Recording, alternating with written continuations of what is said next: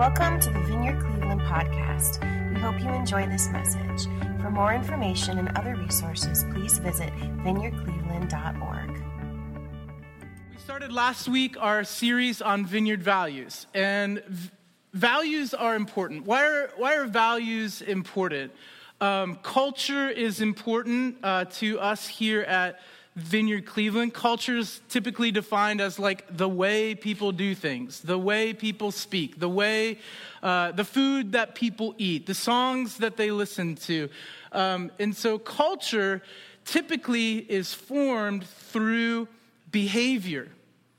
And behavior happens as a result of the values that we hold inside, the ideas that we think, the things that we think about, the ideas, the things that we believe in with our hearts. And so there's this process of beliefs turning, values turning into behavior, the outworking of those values that we hold, resulting in the culture that we're a part of and the culture that we shape. At Vineyard Cleveland, we believe that, yes, the church is not to be peripheral to the world, but it's the other way around. We're to usher in Christ's culture and pray the Lord's Prayer and work towards the Lord's Prayer along with the global church. Lord Jesus, let your kingdom come, let your will be done. Here on earth, as it is where you are. We want to see God's rule, Jesus, the kingdom. What does that mean? The rule and the reign of Jesus. All of the good stuff that Jesus had in him as a person and all of the things that he expressed as he was living here on earth, healing and freedom and forgiveness. And today we'll talk about reconciliation. So we at the Vineyard movement at large, and then here at Vineyard Cleveland, we believe we are called by God to be a reconciling community. We're called to be a reconciling community. So today I wanted to share with you and have a conversation with you about what that looks like. What does reconciliation look like for us as individuals, for us as a community, for nations? Yes, grand scale nations. God's heart is that the nations would be reconciled to him. God's dream is bigger than just you and I, as complex as we may be as individuals. God dreams his dream over cities. God dreams his dream over nations. God dreams his dream over the world. And so as a community of faith, as people who follow Jesus, what we're saying when we say we want to be a reconciling community is we want to share in that. We want to partner with God in bringing life to the city by taking broken things and making them whole. That's really God's heart in reconciliation, is taking broken things and making them whole. There's not one person here that's sitting here today who has not been broken. And that's the way we come. The Vineyard that's what I love so much about the Vineyard, this whole thing of coming as you are and being loved right where you're at. That Jesus takes you as he finds you. You don't have to dress up for God. You don't have to hype yourself up for God. You don't have to try and be something holy for God. God's got that thing figured out in the person of Jesus. And so hopefully we'll see that today. This week I came across an artist who lives in Philadelphia. His name is, there he is. That's Isaiah Zagar. And he's a mural artist. He kind of looks like Santa, doesn't he? He just looks happy. He looks joyous. Isaiah Zagar is a wonderful artist, and this week I came across his work. He lives in Philadelphia, and he does these murals in South Philadelphia. One you might be familiar with are the Magic Gardens, and they've really become world-renowned. I mean, just amazing pieces of art. And what's amazing about them is that Isaiah goes to different like junkyards or scrap yards and picks up all of these broken pieces of things, whether it's metal or gold sometimes or aluminum, or you see glass bottles. There are all kinds of these scrap materials that we throw out. Side note, isn't it interesting about our culture when something breaks, what do we want to do with it? We want to throw it out. God doesn't throw anything away. God doesn't throw people away. Okay. And so Isaiah takes all of these broken things, these scraps, and he fits them together to form something beautiful. And I just thought, wow, what a picture of what church is supposed to look like. The people of God. Broken things coming together to fit into place by the artist himself. Not by anything that we do, but by God fitting together as one cohesive, beautiful mosaic. The people of God. What a picture of what community is supposed to look like. As a reconciling community, I long for our church to look like one of Isaiah Zagar's murals. And not just our church, right? But our city. Our city. We want our city to look like. Because it would be a shame if we said, we just want the church to look like this inside of these walls, But outside, that's fine. They can look like whatever they want to look like. No. We believe that we are new we'll get into this a little bit. We believe that we are new creation. That when Jesus died on the cross and rose from the grave, that something of new humanity, a new way of living was started. A new way to live was started. And that we are a part of that new humanity. And it's not just for like Little Vineyard Cleveland. It's for everywhere.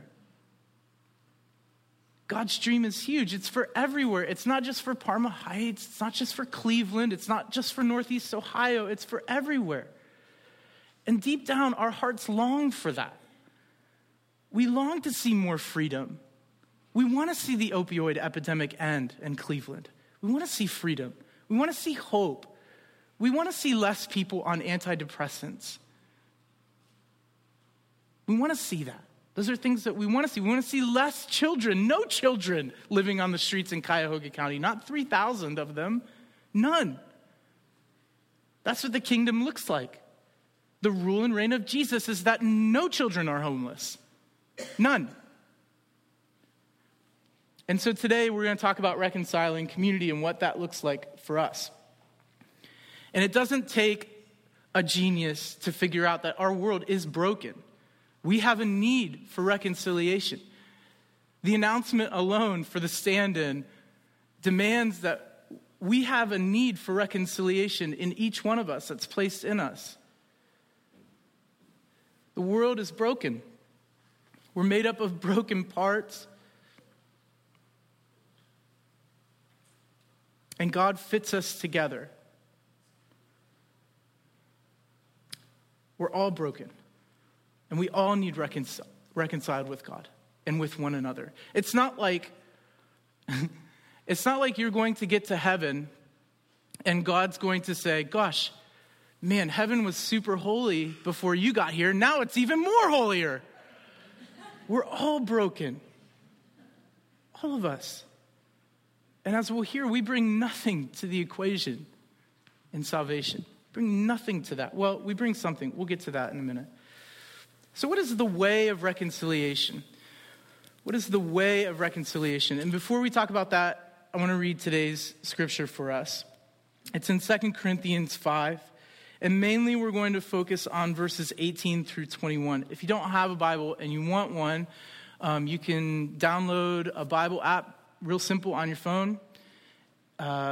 If you don't want to download it, you can pick up a Bible here on either side of the stage. It's our gift to you. We love the Word of God. We feel like it's more than just words on a page. We feel that Jesus is speaking. God is speaking to our hearts when we open God's Word.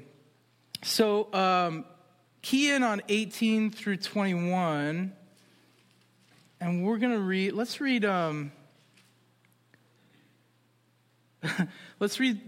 start at verse 13. I love it. I just want to read a little bit more of it. If we are out of our mind, it is for the sake of God. Whose fool are you? Oh, Jesus, I want to be foolish for you.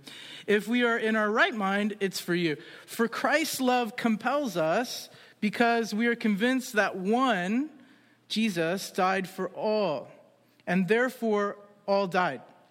And he died for all, that those who live should no longer live for themselves, but for him who died for them and was raised again.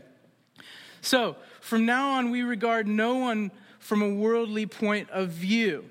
And we're going to talk about the way a little bit. Though we once regarded Christ in this way, we do so no longer. Therefore, verse 17, if anyone is in Christ, he is a new creation, or she is a new creation.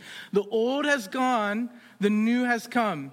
Verse 18, all this from God, who reconciled us to himself through Christ and gave us the ministry of reconciliation. That God was reconciling the world to himself in Christ, not counting men and women's sins against them. And he has committed to us the message of reconciliation. We are therefore Christ's ambassadors, as though God were making his appeal through us. We implore you on Christ's behalf, be reconciled to God. God made him who had no sin to be sin for us, so that in him we might become the righteousness of God. Come on. The way of reconciliation. There's a South African pastor in the Vineyard. His name is Alexander Venter. It's a little bit small there. Should have made the font a little bit bigger.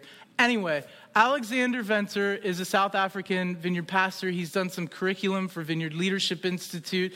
He's been pastoring in South Africa for well over 30, 40 years. During the time of apartheid, the apartheid regime in South Africa, Alexander Venter was a white pastor in Johannesburg. And what Venter did was, during the height of the apartheid regime, is he reached out to a few black African pastors in the Soweto district of Johannesburg. Soweto is a district that's actually outside of the city of Johannesburg, extremely poor, predominantly African, all African, and was set up to be so by an oppressive government. And so what Venter did was he set up a joint service, a joint gathering with these African pastors, and he called it Joweto, Johannesburg and Soweto. And so Alexander Venter is one of the practical examples of working in an environment of reconciliation. And I love his definition of what reconciliation means. I thought to myself, man, if there's anybody who could define reconciliation for us this morning, it would be Venter. He's in the trenches for like 25 years working this thing out. Because how many of you know that reconciliation is a really easy thing to talk about? Forgiveness and peace. Reconciliation is a really easy thing to talk about. It's a really easy thing to throw up on our website and, hey, this is one of our values. But it's a whole nother thing to live out. It's a whole other thing to show forgiveness to people we think don't deserve it, failing to see ourselves as one of those people. So Venter says, by reconciliation, I mean the act and or process of putting things right between two alienated parties in order to restore relationship, justice, and harmony. This is done by removing the enmity or causes of division, and by restoring a togetherness of forgiveness, trust, and mutual respect. Some have defined reconciliation as restoring justice, restorative justice, because individuals as well as groups or nations become alienated. Reconciliation has both relational and structural, personal and corporate dimensions. How good is that? So what is reconciliation? Very simply, reconciliation means the restoration of a good relationship between former enemies. And in order to achieve that relationship between enemies, the cause of their hostility has to be removed.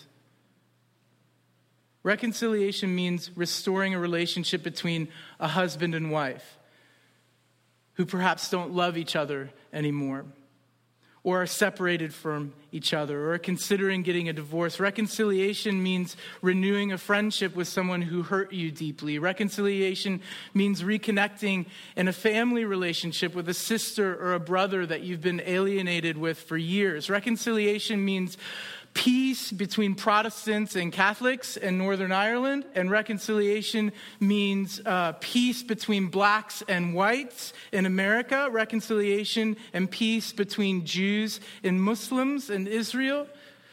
The implications are not just for us personally, but for our world. That's what reconciliation means.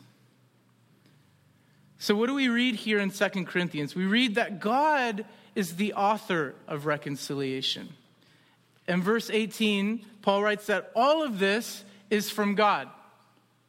All of it comes from God, who reconciled us to himself through Christ and gave us the ministry of reconciliation. And then in verse 19, that God was reconciling the world to himself. He's the author of reconciliation. He's the source. So if we're looking for peace in a relationship, if we're looking for forgiveness or reconciliation with, say, a business partner who cheated us out of money, we find that nowhere else than in God. God is the source for that reconciliation that we seek, both in our horizontal relationships and in our vertical relationship with God. He's the source. Meaning that Christ didn't take the initiative. Awkward thing to say. Awkward thing to say that Christ didn't take the initiative because of our skewed perspective on how salvation looks in America. You have to hear me this morning that reconciliation comes from the heart of a loving Father. Nowhere else. The source is God, and God is a loving Father. And as such, Christ didn't take the initiative, but where we get it mixed up, especially in the West, is this picture that's a little bit perverse of what we think salvation looks like. And the picture goes like this. The picture is that of human beings being jacked up in our sin. We're just a mess. And God is on this huge, untouchable throne. And he's ready to he's got like a stick in his hand, and he's ready to beat human beings down with it. Right? And then Jesus comes along and says, "No, Father, don't do it. Beat me up instead." How jacked up. And so God the Father, being the sadistic Father that he is, says, "Okay, I'll beat you, son, so that men and women will be free from their sin." Think with me a moment of how jacked up that picture is. Jesus doesn't take the initiative and come to a sadistic father and say, "No, don't beat them, beat me instead." The heart of reconciliation is initiated by no other person than the loving Father God, who loves his kids. And his heart is not angry or mad or violent towards people. It's sad and hurt because he longs for relationship with men and women. So Christ didn't take the initiative, but you and I didn't take the initiative either. You guys know the verse, "For God so loved the world that he sent his only son." God is grieved over the separation of people from himself, but so often we cling to these idols that we seek joy from. And so the problem is not necessarily on his end. The problem seems to be on our end. In Jonah, we read, "Those who cling to worthless idols forfeit the grace that could be theirs." It was God who, before eternity, put together a plan to reconcile us and the rest of the broken world to himself. But Christ didn't take that initiative, and neither did we. We don't take the initiative. In fact, we have nothing to plead. We have nothing to offer God. We And that's a little bit countercultural to say. In the culture of I, God, where I am the God of all of my reality, and I've got my iWatch and my iPhone, and whatever I God that I want to worship in our culture, and whatever's right with me is right. There's no standard. So in this context, it's easy to say that I bring goodness to the salvation equation. But what we read here is that we bring nothing. We bring nothing. And that's the beauty of grace, that we bring nothing to the equation. In fact, the only thing that we bring, as an old Anglican bishop said, is our sin. That's what we bring to the table. We don't offer God a peace treaty. We're like, listen, I've got all this stuff that I want to offer you. God is not in our debt. Ever. God owes me nothing. So the only thing that I bring to that equation is my sin, is me being jacked up. And how freeing is that to hear? That means that I don't have to get dressed up looking all holy before God and trying to be something and someone that I'm not. I can just be me and say, look, this is what I bring. It's so backward from every other system and every other religion. Every other religion and every other system demands something of you to bring in order to be good. Jesus being the agent, God says, no. Stop trying to dress it up. Just be you. I've already provided a plan for reconciliation to happen. It's not sinners in the hands of an angry God. It's sons and daughters who have lost their way in the hands of a loving God. And that's a freeing place to be. That's the gospel. But aside from any sort of like religious context, we try this all the time. I want to drive in here just a second, if you'd indulge me. Because we do this all the time. We say, God,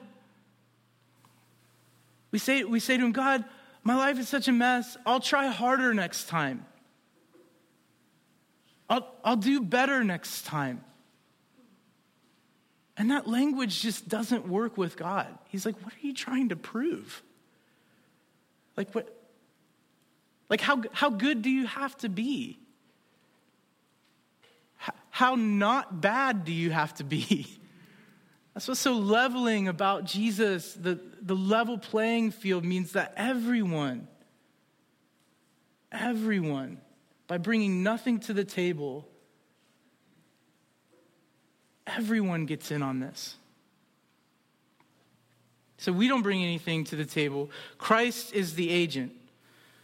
In 2 Corinthians 18 and 19, we read this phrase, through Christ, in Christ. Reconciliation and being a reconciling community, a group of people who usher reconciliation into our communities, happens through Christ. Not because we have like some grand idea, but it happens through the power and the presence of Christ. Like, it's not just church that we're doing this morning. We're not just like sitting in chairs. We believe that like Jesus himself is walking the roads and touching our hearts and changing us. We want to be changed by God. We want to be transformed. We're saying, God, I don't know what's best for me. I don't know what's best for me. But through Christ, in Christ, you know what's best for me, God. I can't see. How arrogant is it of me when I say, I know what's best for me. No one else knows what's best for me. We put a hand up in the face of community when we do that. I'd be lost without community. I need people speaking. Don't you love it when people are able to speak into your life and tell you where you're wrong? It's the best. It's the best. Isn't it the best when people challenge you where you're wrong?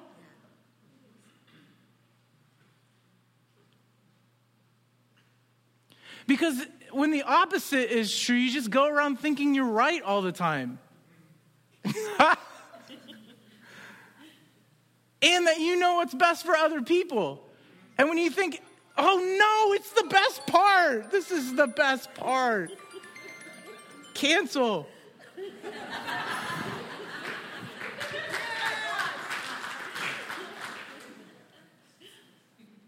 See, we're always trying to change people. We're always trying to control people like we're some sort of master puppeteer, like we know what's best for them. Through Christ, Paul says, through Christ, in Christ, that's where reconciliation is found. That's how you live out being a reconciling community. And that's where you can trust other people's voices in community speaking into your life. We go around thinking that we know what's best for other people. We do it all the time. We do it in our marriages. We do it in all our work relationships. In our marriages, what it looks like, we're like, if you changed husband, you would be a better husband. If you changed wife, you would be a better wife. And whatever sort of habit that they're doing or however they it's that annoying laugh, that they do after 15 years. It's not just like, you know what I'm saying? It's that kind of stuff, okay? And then what we're really saying when we're trying to change people through our own strength, what we're really saying is like this world that I live in, it would be a whole lot better if you were more like me. It's pretty pathetic when we say it, when we just come out and say it. But that's really what we're saying when we try to change other people. When we try to, you know what? This world would work so much better if more people were like me. Why can't you people see it my way? All of the world's problems would be solved if you just saw it the way I see it. It's so ridiculous. But we bring this way of seeing and perspective into our relationships all of the time. And what Paul is saying that's not the way. The new way is through Christ, in Christ. And that's the only way that we can do it. That's the only way. And that's a little bit awkward to say in our culture, but that's the only way that we find reconciliation is through Christ, in the person of Jesus. So Christ is the agent, and what that looks like is negatively God declined to count sins against us. To count all of our jacked upness against us, meaning that like we ran up this credit card bill and we maxed it out and we don't have the resources to pay for that. He's got us. We're like, we feel the acuteness of that verse in Romans that says all have fallen short. Everybody. Do you have a heartbeat? Are you a human creature? Then you aren't God. Amen. Because we're not. We're just not. We're mean to one another. We're unkind. We write terrible letters to each other. We write horrible emails. Don't we? We comment. I'm going to comment on social media because it's safe behind our computer screen. We say terrible things to one another. And a lot of the times we don't even know we're doing it. We're so unaware of ourselves. We don't even know we're doing it. And the thing that we say is just like a dagger. Or worse, we know. We know because we know the other person so well. We know if we just say it with this little slight, that'll bring up like 7 years of hurt and boom. And we deliver it. And we feel good about ourselves for like 2.7 seconds. And then that verse from Romans just comes settling down on us. All have fallen short of the glory of God. We're all jacked up. We're all in the same boat. Don't let anyone fool you. If they have a heartbeat, they're not God. The only person to have a heartbeat and be God was Jesus. And you ain't him.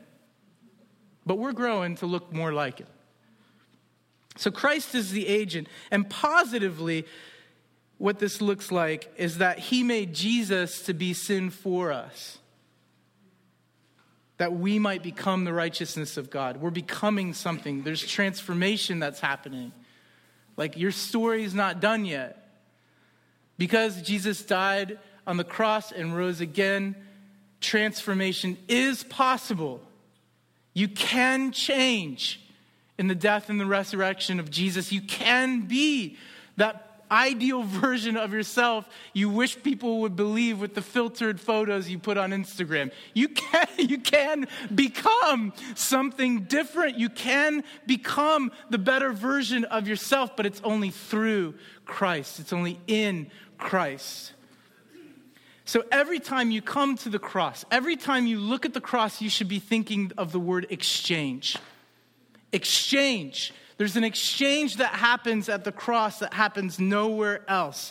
Our sin, what Paul is saying, clings to the sinless one, Jesus Christ. And his righteousness clings to us who are sinful. You see the exchange happening? He was stripped naked that we would be clothed. He was wounded so that we might be healed. He was rejected that we might be accepted. He experienced God's frown that we might experience God's smile.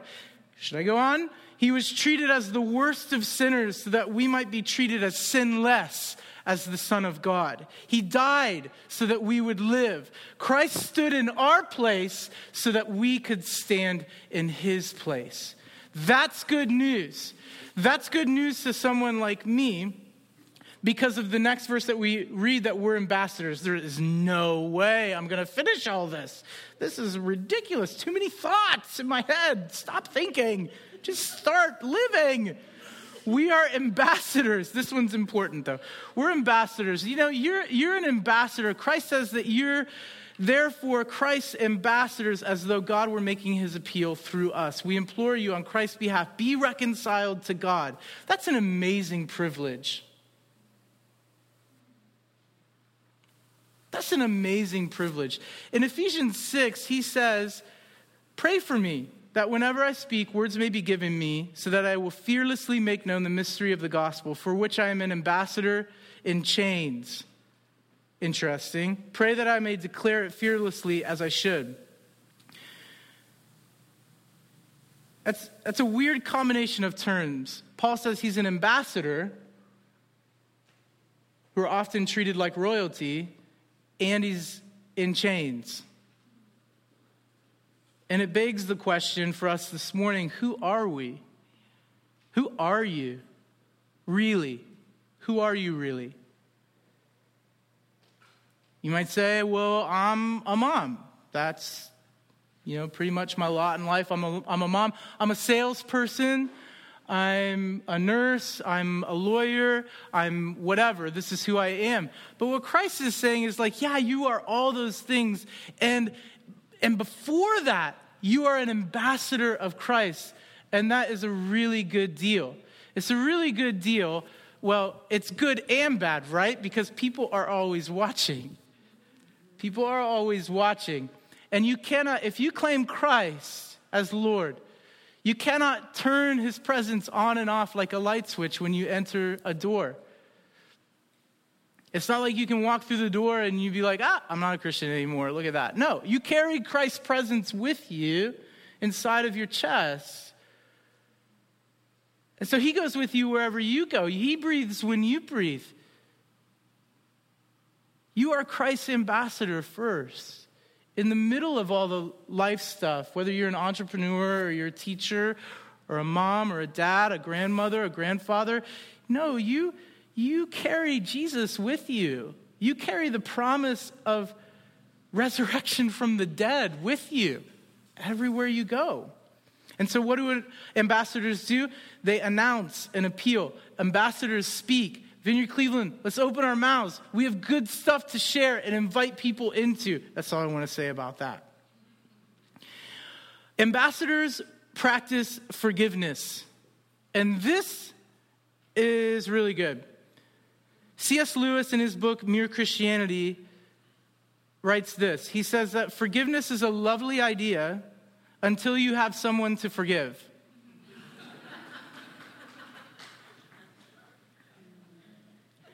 Anyone here have people who are difficult to forgive in your life?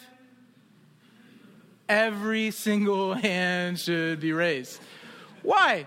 Because you are someone's difficult person to forgive. I am so... Hard to believe. Even me. I'm someone's difficult person to forgive. So easy to forgive. Oh, so easy. Anybody have any difficult people to forgive in their lives? But as a reconciling community, as this value we hold so deeply, we are committed to practicing forgiveness. That means that the business partner who cheated you out of money, even them, the person, the friend who really hurt you by excluding you, we forgive them. Why? Because Ephesians 4:32, Jesus says, through Paul, just as in Christ God forgave you, he forgave you, he forgave me. And let me tell you, it doesn't have to be like a grin and bear it thing, like, I gotta forgive. This person's really difficult to forgive. You can get to a place where you long to see that work in other people. And the freedom that brings you of letting people off of the hook. Just let people off the hook. What's it to you? It's looking, and this doesn't mean that, I'm not talking about reconciliation without justice either. Right? Right? But letting people off of the hook means, in my case, looking my abuser in the eye and saying, you know what, I wouldn't wish those terrible things that you did to me when I was a boy on anyone. But I forgive you. And then being astonished that those words came out of my mouth. What? Jesus, are you in there so deep that I'm able to forgive my abuser?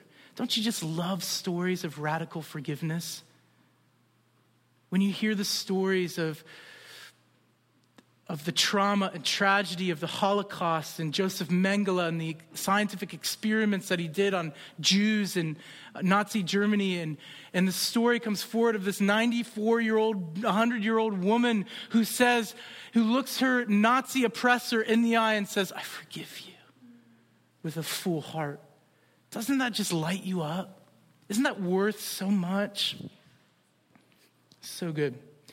Lastly, this is it. I promise. This is the last. This is it. Lastly, we take up an offering. We take up an offering. And this is not like the church wants your money thing. And it kind of is. We take up an offering. Paul says through 2 chapters of 2 Corinthians, imploring people to give to fund the mission. And he's doing that to take up an offering for the poor in Jerusalem. He saw the offering as a means of breaking down divisions between the rich and the poor, between Jew and Gentile, between haves and have-nots, so that there would be one reconciled church under the lordship of Jesus. So some of you know there's a growing partnership between our church and City Mission. It's just such a reputable nonprofit in the area, just a lot of stability in that organization. And so what we're going to do next Sunday is we're going to come alongside and support City Mission and caring for women specifically, and single moms and mothers in traumatic situations. So on Mother's Day, and by the way, you are going to want to be here next Sunday for Mother's Day. What we're doing is we're not just doing the pretty little, if you're a mom, stand up please and we clap for you. Well, that alienates so many women in the room.